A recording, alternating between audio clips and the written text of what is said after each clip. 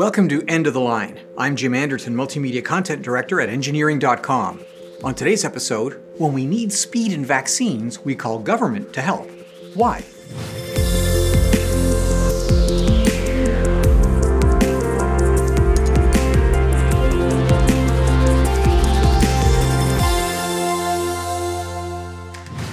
Today's episode is brought to you by Engineering.com, a globally trusted source for engineering content. Check out this and many other exclusive videos for the engineering professional found only on Engineering.com TV today. While the mainstream media are all over the Biden administration's initiative to crack the intellectual property problem and allow global pharmaceutical manufacturers to ramp up COVID-19 vaccine production, those of us in manufacturing, especially those with a sense of history, we have to shake our heads and wonder. This is a Grumman Wildcat, but it was built by General Motors.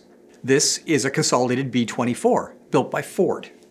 And this is a Vought Corsair, but built by Goodyear.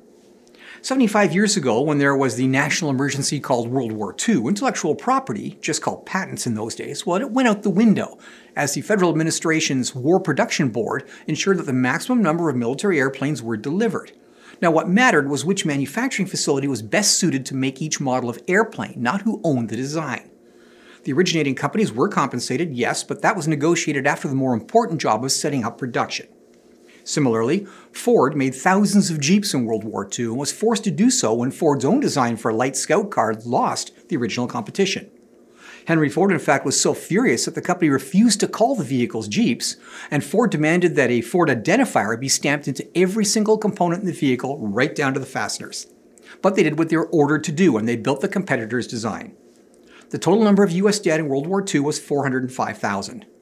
In only a year, the total number of COVID dead in the U.S. is over 580,000.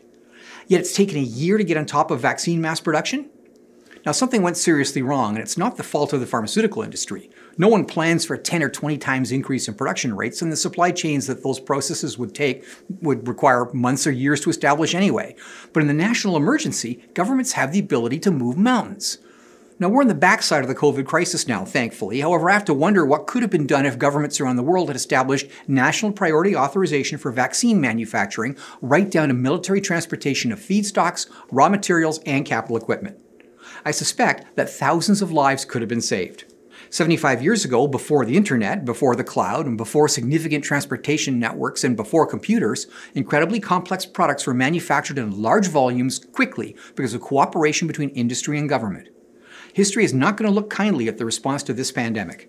To make any system work requires command, control, and communications, and there's not been enough of any of these three. Well, that's it for this week's episode of End of the Line. To check out these podcasts as videos, visit Engineering.com TV.